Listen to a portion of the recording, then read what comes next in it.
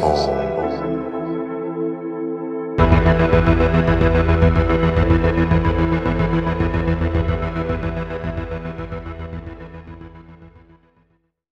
what's up, listeners? My name's Tyler, and you're listening to Horror's Home Podcast.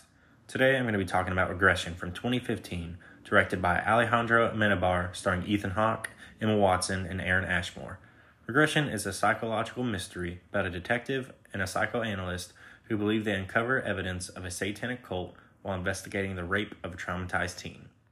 The title comes from regression therapy, which was a common method during the satanic panic of the 1980s and 1990s, using hypnotherapy and psychoanalysis techniques to identify past events, memories, and traumas in a patient.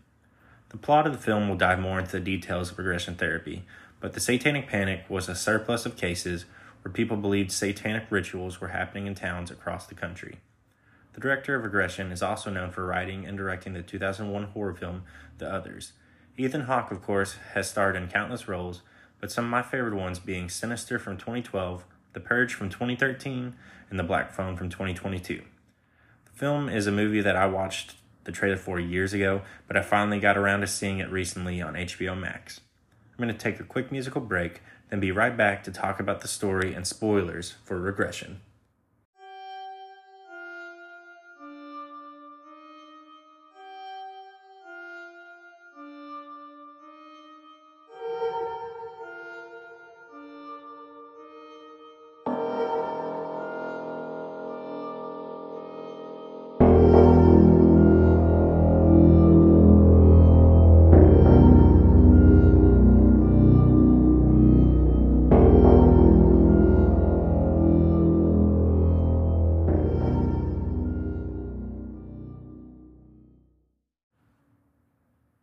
The film takes place in Minnesota in 1990. Detective Bruce Kenner investigates the case of John Gray, who admits to sexually abusing his 17-year-old daughter, Angela, but has no recollection of the abuse. The case was filed by Angela, and she has been staying with the reverend of the local church. The father willingly came in and admitted to the act, even without remembering it. They seek the help of Professor Kenneth Raines to use recovered memory therapy on John Gray to retrieve his memories and come to suspect that their colleague, Detective George Nesbitt, played by Aaron, is involved. They detain him but fail to find evidence against him. Detectives suspect a satanic cult is involved because of Angela's testimony, in which Angela says that she was abused by people in masks and someone took pictures of it. Right from the beginning, it seems like a weird situation, the father admitting to an act that he can't even remember. Then through regression therapy, he eventually can recognize Nesbitt as the aggressor, who is allegedly attacking Angela in this memory, while he's in the room as well, letting it happen. So the beginning quickly dives into the mystery, at least surrounding the case. Bruce and Kenneth meet Angela's estranged brother, Roy Gray, to inquire why he left the house, why he moved away. Using the regression technique on him, he recalls hooded figures entering the room while he was young. Bruce and Kenneth suspect Roy's grandmother, Rose Gray, has some involvement, but they go to her farm and her house, and they find nothing after they search it. Roy is very standoffish at first. It seemed like he was trying to hide something, but he gives in and lets the regression therapy take place. It doesn't take long, though, before he shows signs of being in denial of the memories, or at least that's how Professor Rain takes his actions. Between the interaction and then going to the grandmothers, the only thing that really came of this was Roy allegedly recalling the hooded figures. Meanwhile, Bruce begins having these nightmares involving the satanic rituals. Angela tells him that the cult is out to kill her, as she has shown her demonic mark to him, and that he is in danger as well. She tells him that her mother received miscellaneous phone calls and saw strange figures staring at her in the streets before she had an accident. Bruce starts to experience the same things, and his nightmares increase in intensity, so this is all just kind of adding to his paranoia. Angela, played by Emma Watson, hasn't given much insight to the incident, as she's been just a mess so far in the movie. Every time she's on the screen, she's just kind of having a breakdown and crying, and then she's getting closer to Ethan Hawke's character, Detective Bruce, and that's the only time she's actually talking and being personal with someone. She shows him the mark and says that they'll kill him too now that he's seen it, which my first thought on that was kind of how would they know he saw it? They're just in a secure room, just the two of them. And at this point, I was still thinking, okay, maybe there's something satanic or supernatural still going on, or maybe there's even more to that. But Angela's vague story about her mother didn't really do much, and everything so far is just kind of adding to Bruce's paranoia. After Bruce, Kenneth, and Angela meet with Rose, they accuse Rose of her being involved with the satanic rituals, and then she just kind of goes crazy. She gets in this argument with them, and then later that night she's at home and she hears her cat meowing. She goes out into the farmhouse and finds it, but then it's kind of evil looking, with these really red eyes. This leads her to run back into the house, and she keeps seeing these other apparitions. She runs up the stairs scared and jumps from the window of her house, injuring herself. Bruce meets Angela in the church's cemetery to reassure her, and after an emotional outburst, she kisses him. Shocked, Bruce leaves there and returns to the home, to which he has another nightmare. The next day, he enters the station and sees Nesbitt out of holding. And Bruce draws his gun before being prevented by other officers. His boss tells him to take off, and Kenneth gives him medicine. Bruce fakes taking the medicine and spits it out once he's in his office, and grabs Angela's voice recordings before he leaves. He's followed by two men in a car trailing behind him, and then whenever he's still listening to the recordings, he even turns around, and they're just ducked down. It appears like he has no idea that they were even there. Later that night, he sees a soup advertisement on the street and recognizes the woman in it as the one he keeps seeing in his nightmares. He concludes that his imagination is running wild, and he goes to Kenneth and tells him all these past memories are being induced by the therapy, and that the whole situation is just the result of mass hysteria. Though the professor is initially resistant to the idea, he too comes to kind of question if these memories are real or not. So with the grandma being so suspicious and in denial, she was in the, I guess you'd kind of call it an interrogation whenever the four of them were meeting.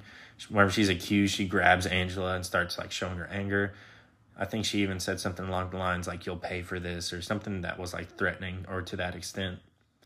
Bruce, by this point in the movie, is just losing it. His actions during this part aren't being helpful, but taking away his own and the professor's credibility. Even whenever he's presenting his theory to the professor, Bruce comes off so out of it, he can't even get his point across. So not really sure if you should believe him or why other characters do or don't believe him.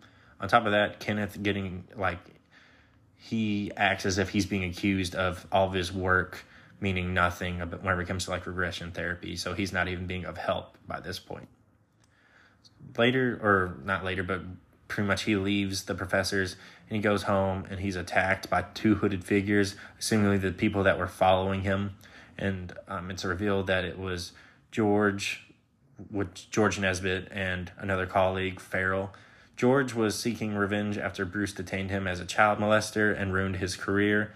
Bruce offers forget the whole situation if George tells him anything he knows.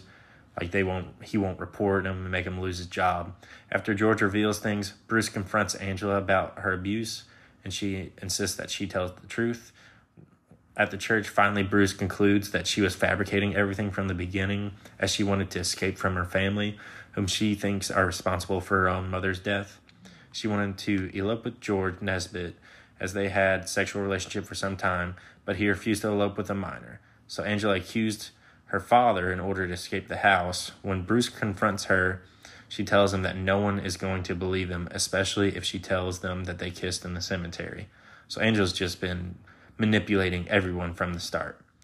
Bruce tells John everything, but John decides to take the blame, John Gray, her father, and pleads guilty in order to, quote, rescue Angela and hope that one day she will forgive him for being a bad father. So he's literally going to spend 5 years at least in jail because it's going to give them distance, and he wants her to think of him, even though she's literally making him go to jail, putting all this stress on her brother and grandmother who jumped out of a window because she believes that her mom died because of them. Yeah, I'm happy that Bruce was able to take control of the attack and the stalkers' identities were revealed, because most movies wouldn't have let that happen. They would have just let them escape. When he goes to talk with Angela, he tricks her into revealing her lies, and she admits to the truth when the two are alone. During that time, I kind of wish he would have had like a tape recorder on him, but he doesn't. And later it is shown that Angela is like on the news discussing her alleged story. So basically, she just won. And the film ends with some text dialogue regarding satanic panic and regression therapy cases alike, and how regression therapy isn't a commonly used method anymore. I don't know if that's really true or not, because I tried to look into it online, but that's what the movie said, at least at the end.